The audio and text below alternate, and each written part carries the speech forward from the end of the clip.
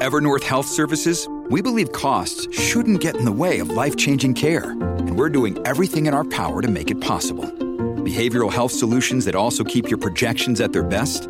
It's possible. Pharmacy benefits that benefit your bottom line? It's possible.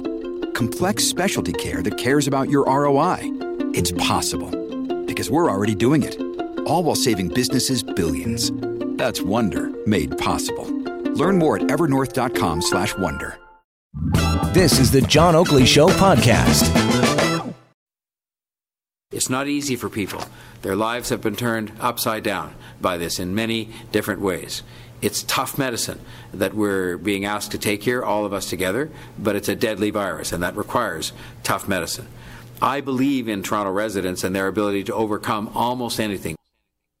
That was John Tory moments ago. The mayor, of course, is sitting along with health officials as part of the City of Toronto's media briefing, which we'll pick up right now. Again, now hearing from the city's medical officer of health, Dr. Eileen de Villa. The province released COVID-19 modelling projections that stated that there would have been approximately 100,000 deaths over the course of the COVID-19 outbreak without public health measures. The province also said that if we do everything that we can, fully implementing all available tools and public health measures, especially those that maximize physical distancing, we may reduce this number to something in the range of 3,000 to 15,000 deaths in Ontario from COVID-19. Now, we know that Toronto is home to about 20% of the population of Ontario. So using the provincial numbers, we would roughly estimate that Toronto may see somewhere between 600 to 3,000 deaths by the end of this pandemic. I know these numbers are stark. Seeing what our future may look like based on these data is truly sobering and even frightening. But these are more than just numbers. They are our friends, our families, our neighbors, members of our community. They are our essential workers, our healthcare workers, and they are the people who work each and every day to help keep us safe. Most of all, these deaths are preventable. This is what keeps me up at night. We each have an opportunity and a personal responsibility to prevent this from happening. This is why everyone who can, everyone who is not an essential worker or a healthcare worker needs to stay home now. Everyone needs to be adhering to the public health measures put in place to save lives, to protect our healthcare system from being overwhelmed, and to restore our city. If we all do our part, if we all do as much as we can still reduce these numbers. If we take care of our city's most vulnerable residents, we can lower virus spread.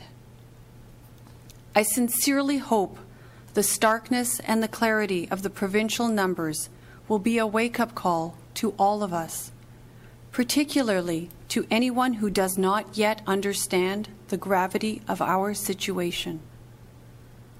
Models help us to predict how diseases might spread, and they help us to predict the future course of an outbreak. They also help to inform our strategies to control outbreaks, to protect our community from virus spread. However, they are only as good as the information and the assumptions on which they're based. And with a new virus, like the one that causes COVID-19, information changes every single day as we learn more about this virus and how it spreads. Our models need to be adjusted to reflect what we are seeing in our community.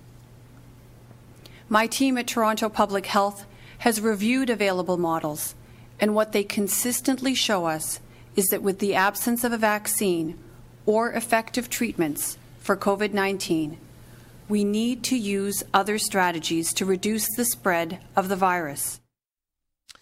Again, that was Dr. Eileen Davila, the city's medical officer of health, and she was just reiterating that the numbers that we got from the province were rather stark.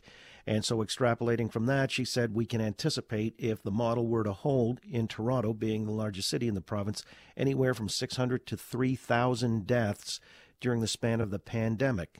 And that's important because the timeline on that is 18 months to 2 years, minus any other kind of aggressive mitigation effort or a vaccine. But those are the numbers that are arresting.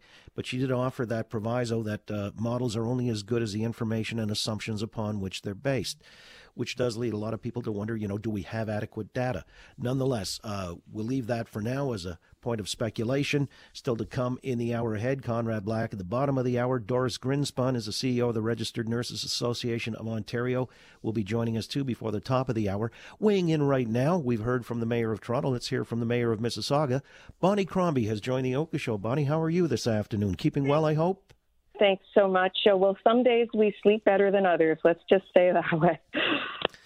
Yeah, it's understandable. I mean, relative to the city of Toronto, are your numbers kind of following suit on a per capita basis, more or less?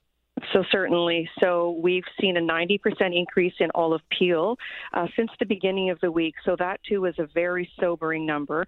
Our overnight numbers are up by 30. So we today have 230 active cases, and we've had our first passing of a Mississauga resident, a male in his 70s, again, that had other underlying conditions, but of course is a COVID case. And we've seen double-digit increases day to day as well. 14% today from yesterday, 15% the day before, 11%, 28%, 25%. So large increases. So we can tell that people still aren't following the guidelines of Public Medical Officer of Health. And if we don't, if we continue not to heed the advice, then we'll be living the worst-case scenario that was outlined in the Premier's projections. So we're calling on people to please do the right thing. Tell me quickly then, what protocols or best practices have you put in place? I mean, the mayor was rather exasperated the other day. We've got a bylaw, and gatherings will be fined, or persons will be fined $750 to $5,000. How about Mississauga? The same. We are paralleling all the policies from Toronto. We are the third largest city in Ontario, Toronto, Ottawa, and ourselves. So once again, we have a blitz this weekend. Tickets will be issued for $750 for anyone who is caught not respecting physical distancing in the park or public spaces, or people who are gathering in numbers. We're not encouraging more than 2 people, unrelated people, to gather, but also anyone using our playgrounds, our basketball courts, in fact, even our leash-free dog parks are not to be used. Anyone tampering with our closed, gate-locked parking lots will also be ticketed. And we're asking that anyone seeing people who are disobeying the rules flagrantly call 311 immediately, and we will investigate. We're going to have bylaw enforcement out in the 10 key hotspots right around the city. That's the places where people love to go. Of course, the lakefront, of course, the conservation parks in Meadowvale and in Arundel, Jack Darling, Staddington, Paul Coffey, Streetsville, Lake Aquitaine. All the hotspots will be patrolling to ensure people are abiding by the guidelines, which is to stay apart. And the situation with your hospitals, can you handle whatever it is that might be coming your way? So certainly we have increased capacity. We speak daily at 5 o'clock with our Peel Medical Officer of Health and representatives from the Brampton and the Mississauga hospitals, the Trillium Health Partners, and they have reorganized so that acute care will all come out of Queensway General Hospital, and there'll be increased capacity. In fact, there are 1,500 beds today, and there are 650 open beds for COVID patients should the need arise. So yes, we have capacity. We're all worried about personal protective equipment, the PPEs. We all indeed are very concerned that we have an adequate supply and that the supply goes where it's most needed when it does arrive. Very well. I'll let you go on that note. I wish you the best for you, your community as well, and just stay healthy during all of this. Stay healthy, stay safe, stay apart. Please abide the guidelines. Stay 2 meters, 6 feet apart. Wash your hands, use sanitizer. Please respect the rules and keep everyone healthy and safe. Easy enough to understand. Bonnie Crombie, Mayor of Mississauga, much appreciated. Thanks In a so moment, much. we'll come back on these matters of the numbers and how they have been processed by you. And then the idea, though, that there may be some folks who are still placed in a precarious position. I wanted to comment on that, too. We'll open the lines for calls, 870-6400 at the bottom of the hour. In about 13 minutes, Conrad Black's going to weigh in, then we'll hear following that from the CEO of the Registered Nurses Association of Ontario. To the numbers and what it all says, the modeling, do you believe we need to really go hardcore, go big, go now, the nuclear option? Are we still nibbling around the edges? Or is this something that is possible to maintain currently, but if there's greater social distancing and isolation, is that asking too much? Thanks for listening to the John Oakley Show podcast. Be sure to rate, review, and subscribe for free at Apple Podcasts, Google Podcasts, and anywhere else you get your on-demand audio.